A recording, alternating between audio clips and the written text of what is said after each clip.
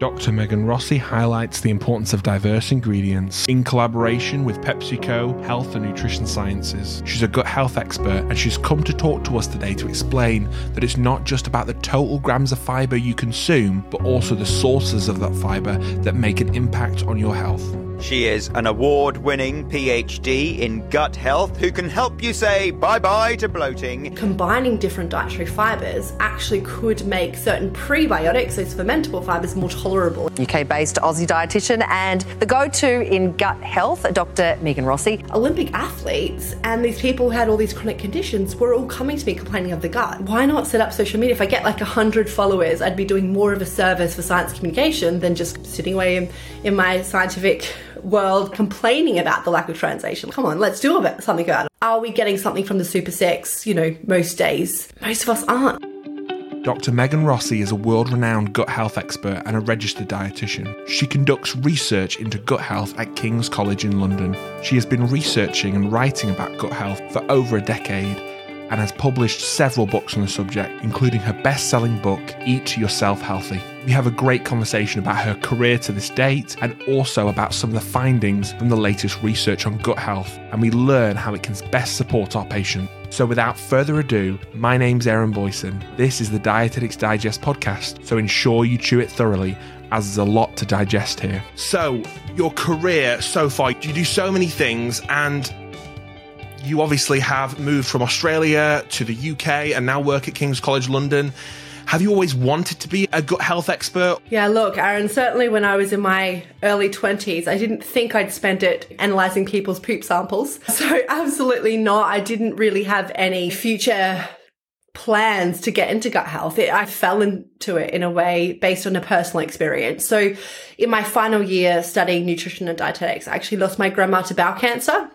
So actually, my first conscious encounter with the gut was quite a negative one. And I was like, God, what's going on? Like, obviously, in our degree, we learned a little bit about bowel cancer, but not in any real detailed level. It felt like the mechanisms kind of were missing. We chatted a bit about bacteria, but no one quite understood what it was all about. So I was like, God, I was a bit angry at the gut for putting through the chemo, the surgery, and then obviously taking her life. And then I graduated and started working as a clinical dietitian, both in the hospital setting, seeing all different types of conditions. I was on the renal wards, oncology, did some weight management, but also I was actually very fortunate to also be the nutritionist for the Australian Olympic synchronized swimming team. Just by chance, I fell into that. And I found it so striking that all these people from very different backgrounds, so these Olympic athletes and these people who had all these chronic conditions were all coming to me complaining of the gut.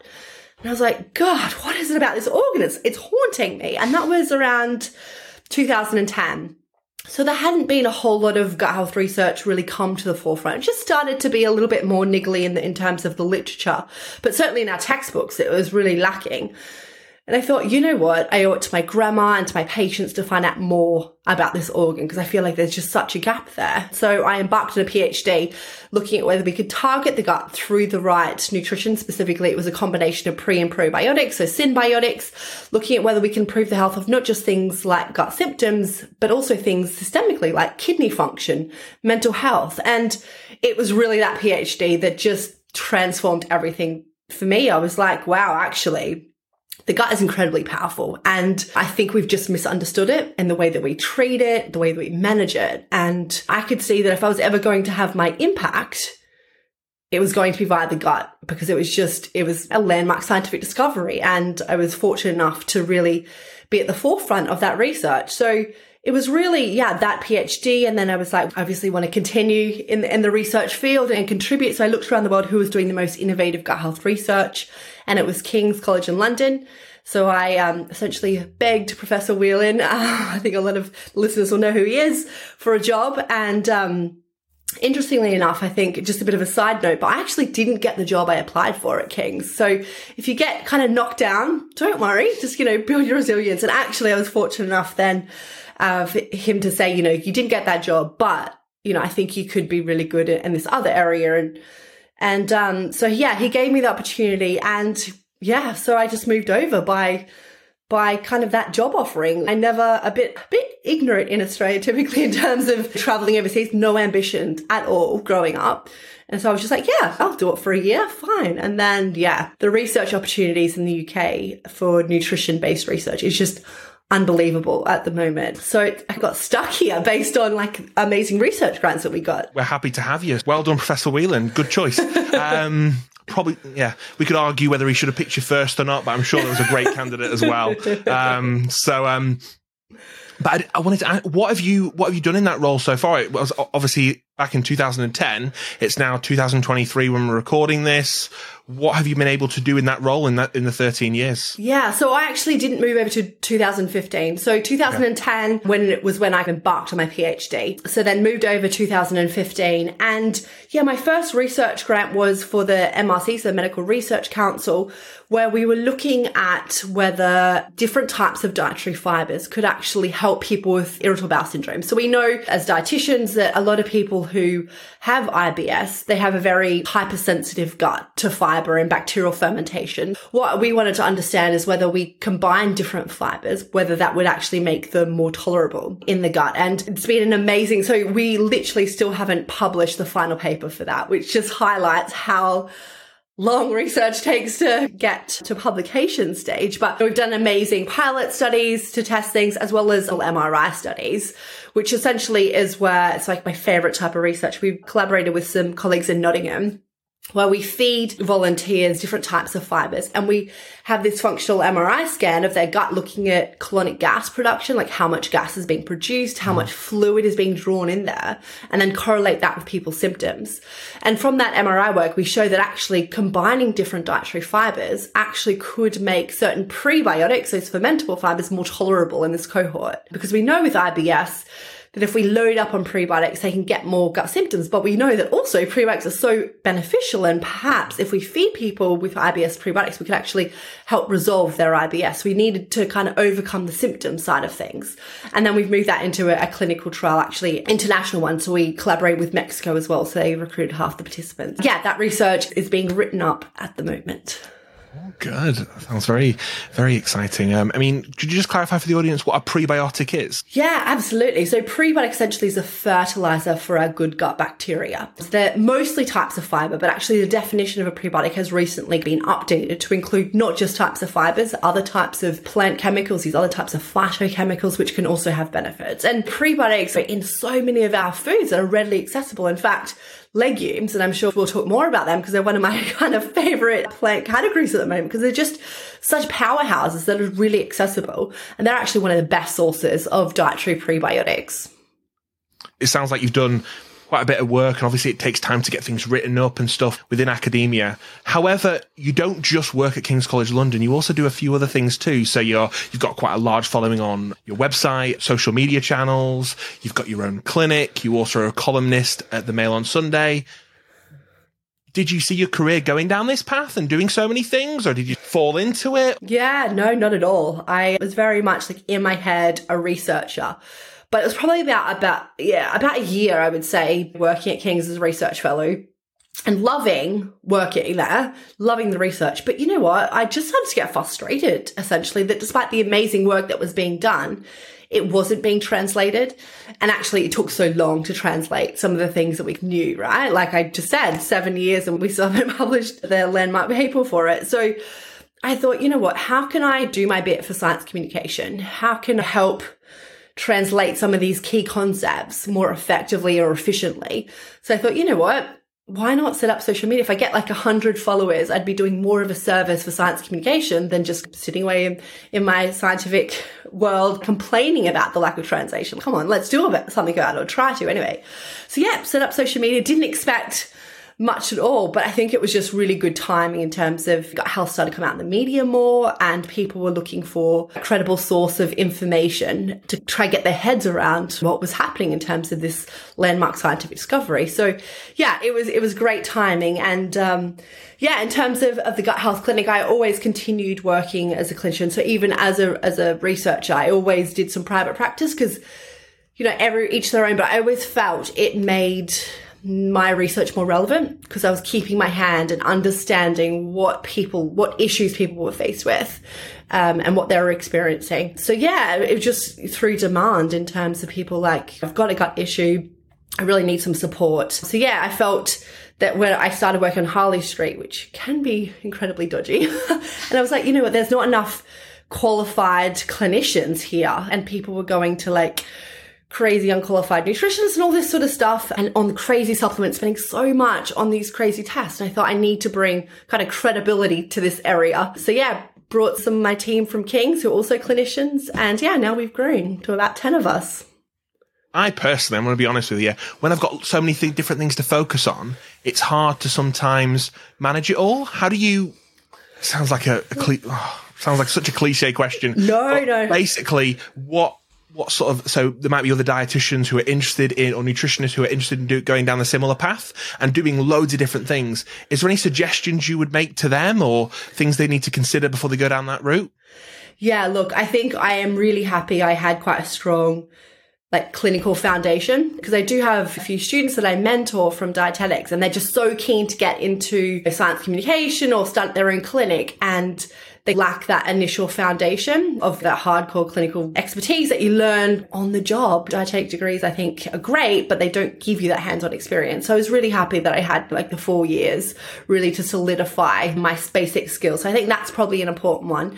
And then in terms of juggling different things, for me, it's team, having a brilliant team. I certainly am not the only one that's part of the Gut Health Doctor or the Gut Health Clinic. I have a brilliant team that I can really trust. And I know we share the same passion and goals to empower everyone with evidence-based practice and support. So yeah, for me, making sure you've got a supportive group of colleagues around you. Definitely, I'd say the team, or just people, not necessarily to support you, but almost to motivate you as well and push you forward and see new opportunities and things like that. I definitely mirror that. So I'm going to be honest with you. Now, in regards to gut health and things like that, when I talk to lots of dietitians, mostly work within the National Health Service, the NHS, we know gut health is important, and you can say it all day, gut health's really important and things like that. But most of the time in their consultations, they might not be thinking about gut health. They're thinking about the nutritional problem and how they can solve that problem, where it would be poor nutritional intake, excessive nutritional intake. It could be possibly working on a more specialist diet.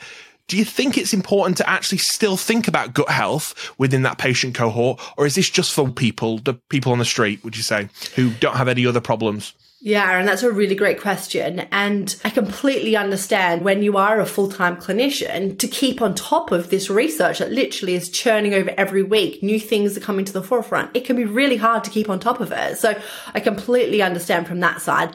But like you've said, it is actually quite important, or like you've asked, it is quite important because it's kind of fundamental shift into the power of nutrition. I actually wrote a great paper for the British Nutrition Foundation. I think it was 2019, where it goes through, it's like Nutrition in New Light or something. Anyway, we can link it to the show notes if helpful. But the paper kind of explains the concept that we always knew that nutrition had an impact on human health. We always knew that through human metabolism, food could be really powerful.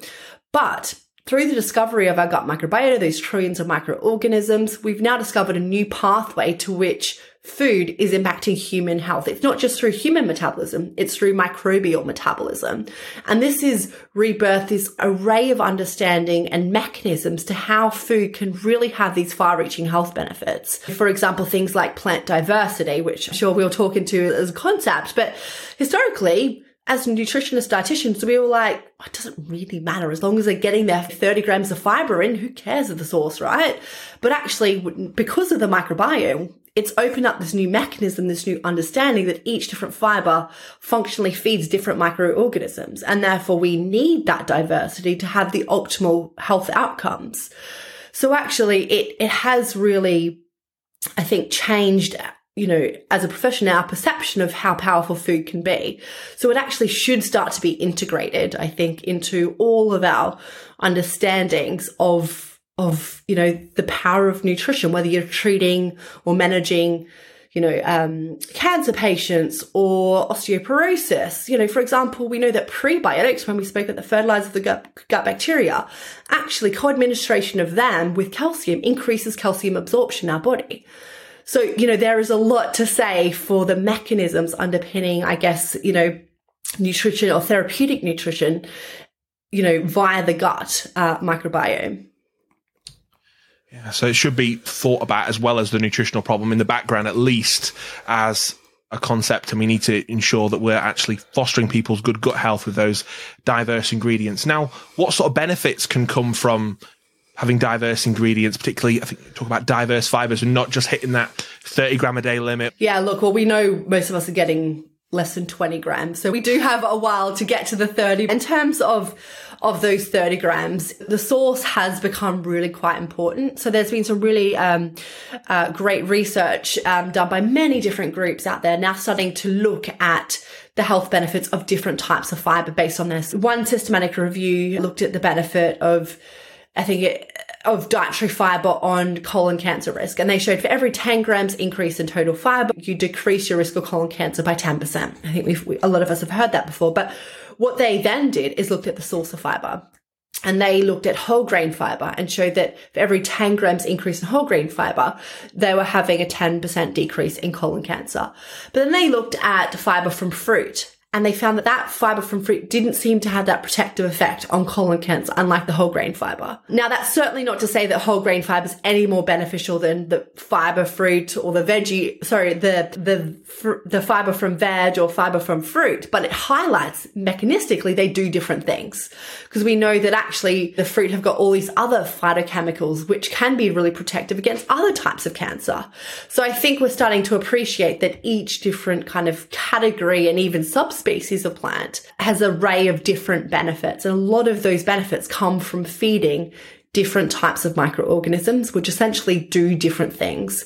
They send different messages throughout the body that can protect us against, different types of, source of inflammation, but as well as things like, mutations, types of cancers.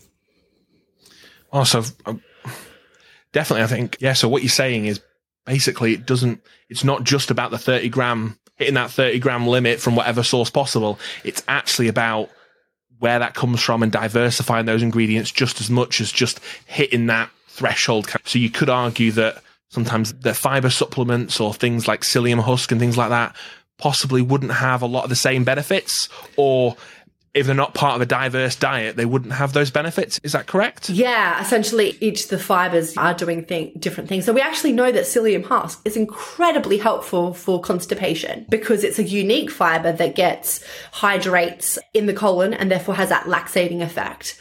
But the interesting thing about psyllium husk, because this is one of the fibers that we were researching, is that the bacteria can't ferment it.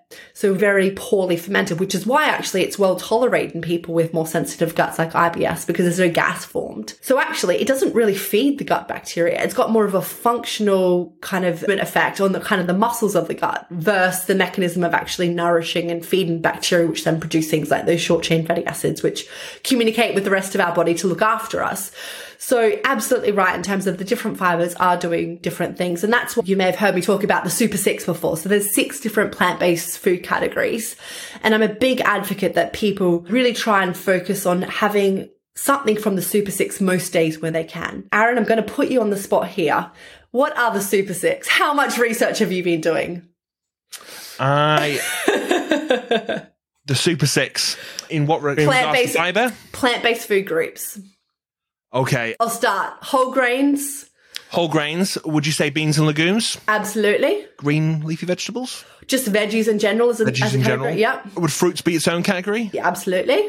We've already said whole grains. Nuts and seeds.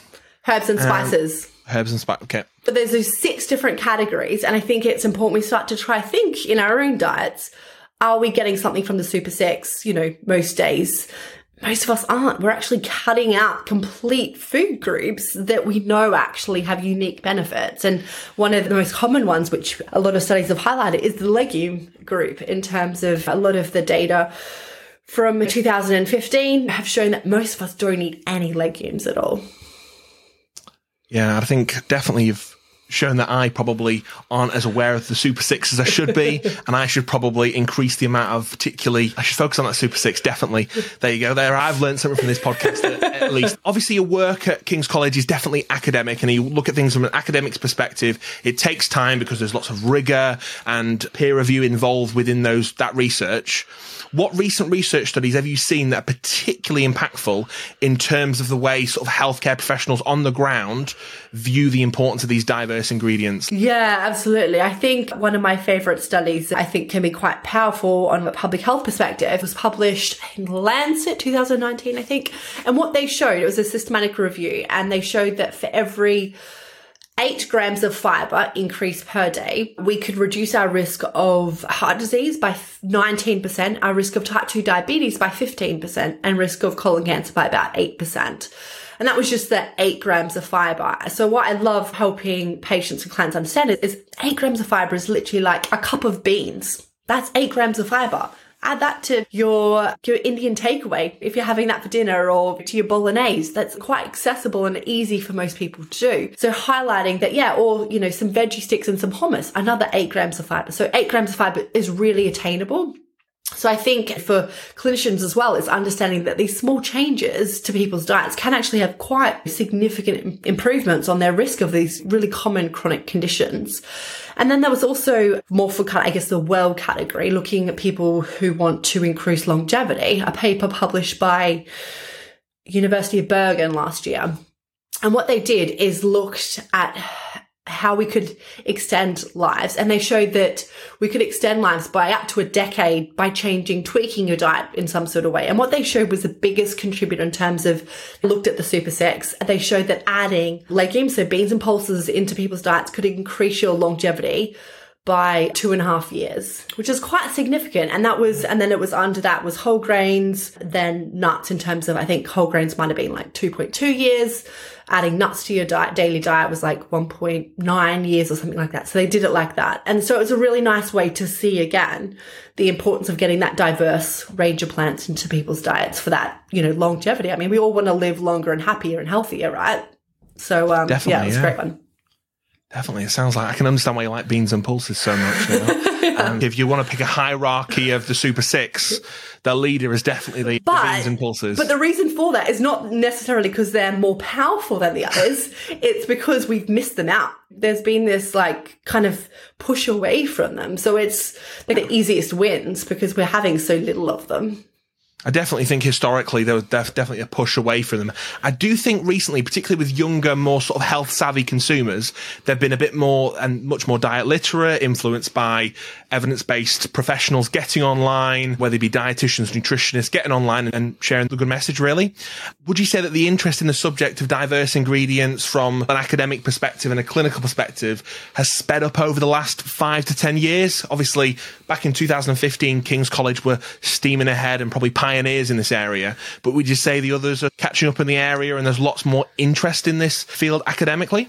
Yeah, look, absolutely. I would say probably not 5, 10. I would say in the past 2 years, the interest has really grown in terms of this concept and this mechanistic understanding of why diversity is important. So we're like, okay, now we get it because it's nourishing the different microorganisms. So now we need to measure the clinical impact of it. Yeah, absolutely. It's a great example of, I think, how public's interest, and even food industry for that matter, in terms of really integrating this concept of diversity into the food supply, is made the academic world go, oh, actually, yeah, let's really start to measure this and look in more detail about how it's all working.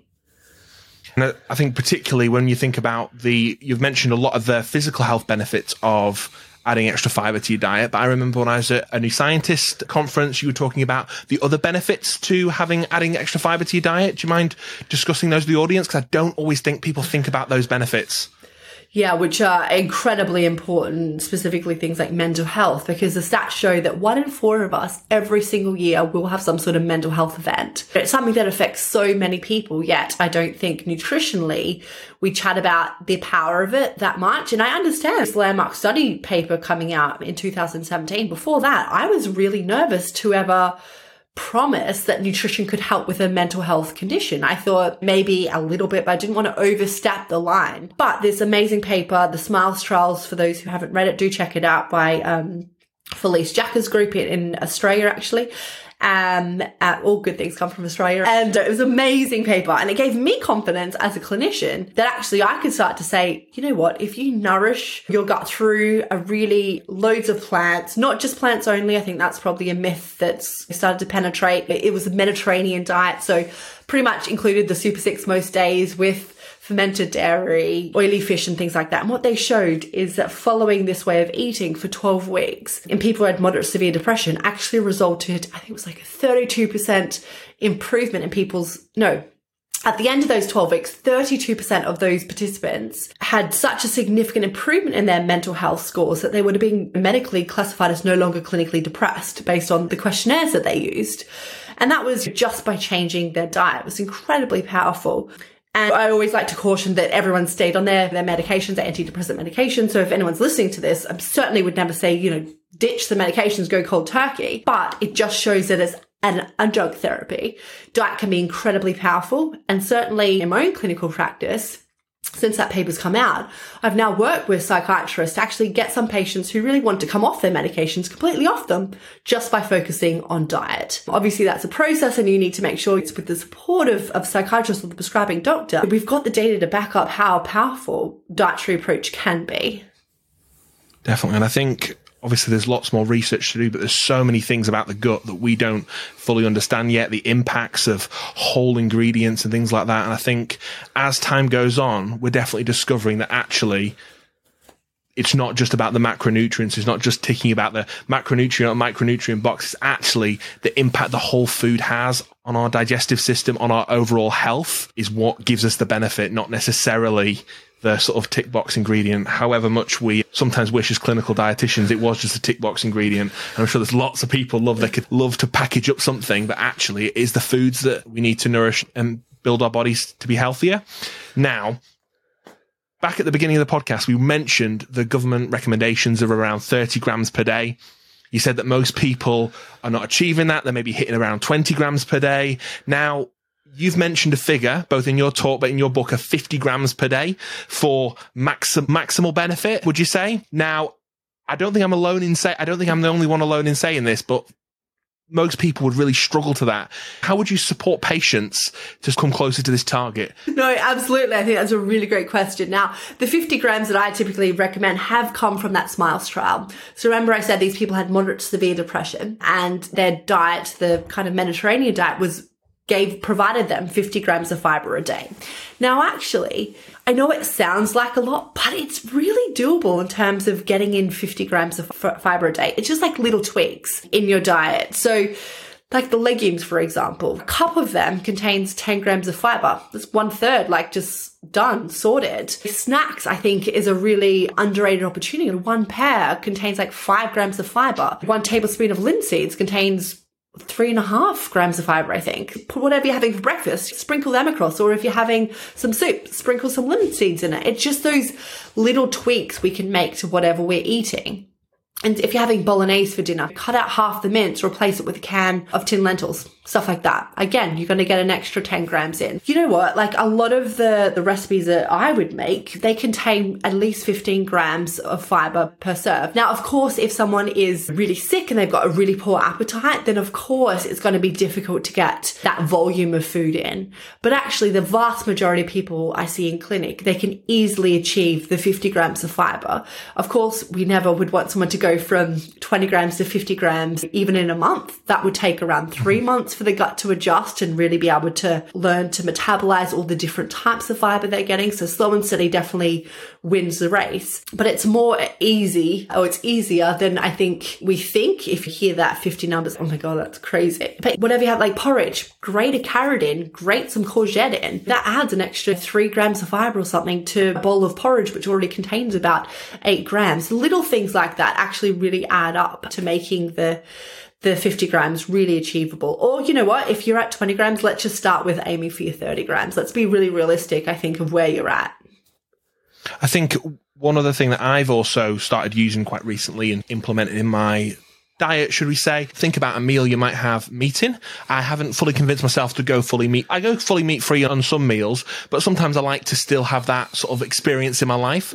So I add in, say for a curry, I go, let's add a tin of chickpeas into a curry that already has meat, split it in half, save a bit of the money on the meat, and also increase the diversity of the fibers and things like that. I think would you say that's a good option? And thinking about different ways you can do that, as you said, mentioned about bolognese. Absolutely. I think that's a perfect example. And I think we know that 100% plant-based is not necessarily healthier. Like, I understand environmental and cultural reasons why someone would want to do that, but certainly going 100% plant-based doesn't mean that you're healthier or have better gut health than someone who's an omnivore and also eats some animal foods as well. So I think that, it's not the extreme diets that maybe we hear on social media are healthier. It's not necessarily true.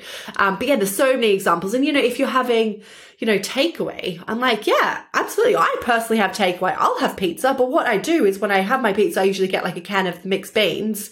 I find the cans of mixed beans just so accessible and easy. They cost like 80p and, it just quickly rinse it, already cooked. And then I add that on top of my pizza. And it's a great way, again, to get extra 10 grams of fiber to my pizza that I'm having. So it's just those ways of just tweaking your diets rather than having to have this crazy overhaul of like, oh, I never eat takeaway and stuff like that, which is not realistic for most people. Yeah, so I love the approach of just adding to the diet instead of taking away and banning certain things.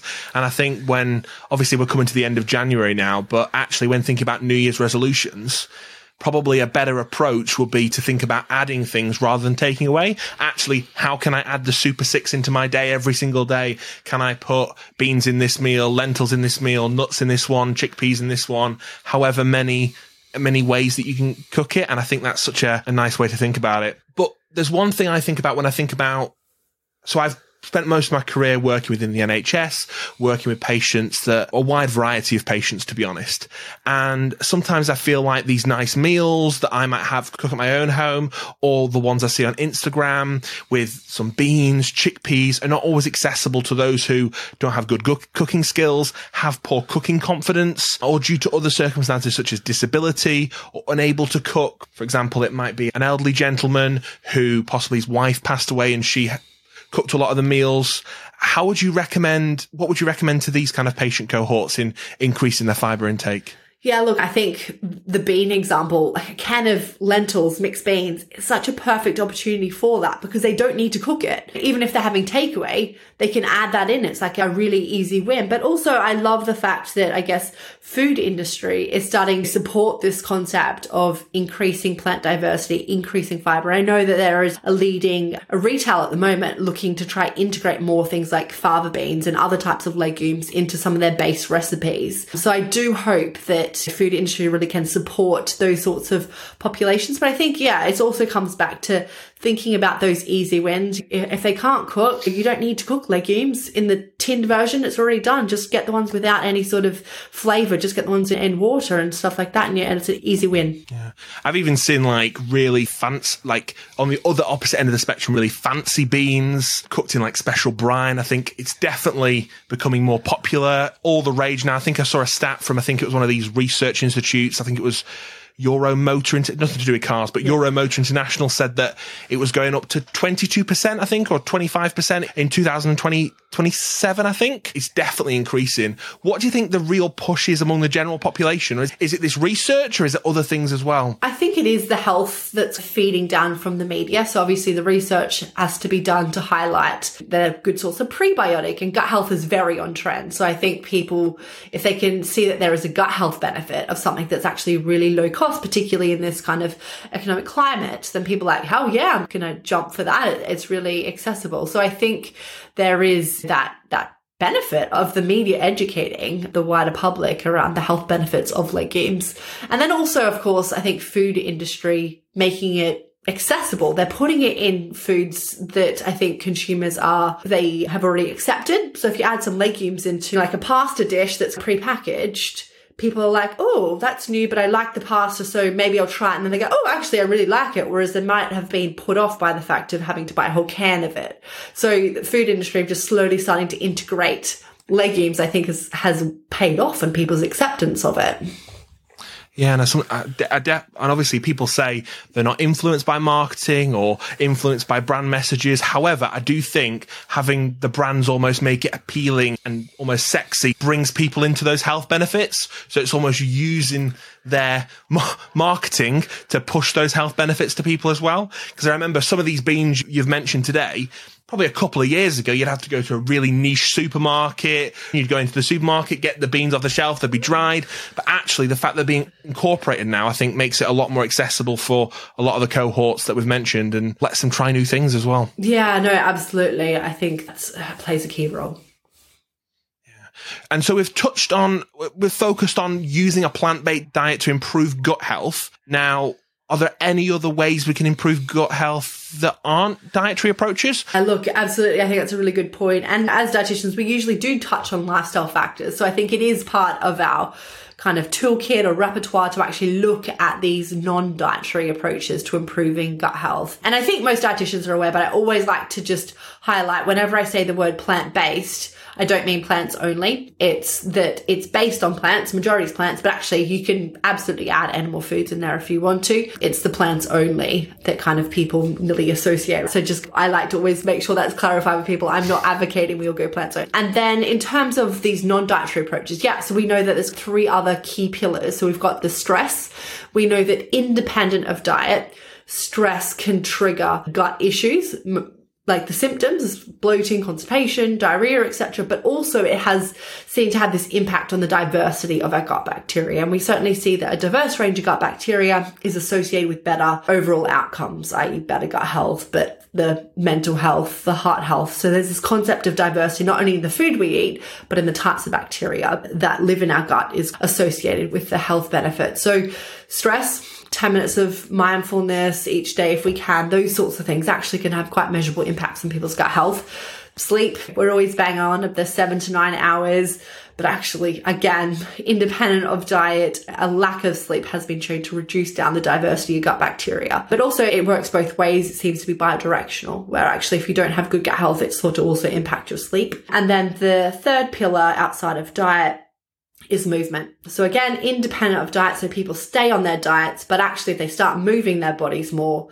3 days a week, some sort of high intensity or moderate intensity exercise that actually again has been shown to increase the diversity of their gut bacteria. Yeah.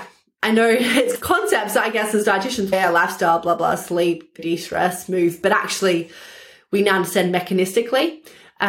So there are, of course, the patients that I see in clinic, clients, and they say, look, I just want to focus on my diet because I can control it much easier. And I'm like, I get it, but doesn't matter how perfect, how gut boosting your diet is. If you don't fix those other 3 domains, you're not going to really reap all those health benefits you can achieve from good gut health. So boringly, we do need to look at those other areas as well. Yeah. And it just shows that holistic approach, the longer we move on, actually shows that everything's just more than the sum of its parts. You can't just focus on one thing. It is very much that holistic approach.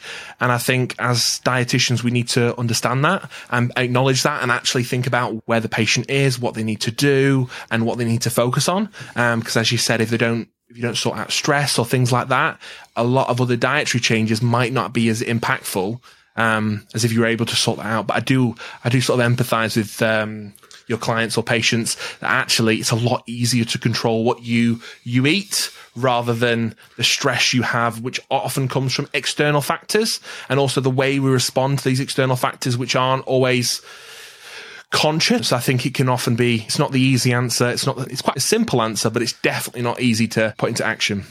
Yeah, absolutely not. And I think, again, like as dietitians, we don't necessarily get the training at university, but we do need to think about, what are some evidence-based quick hacks we can add on to people's diets to deal with the sleep issues, to deal with the lack of exercise, to deal with the stress. And, there is now pretty good research out there highlighting, some sleep hygiene techniques.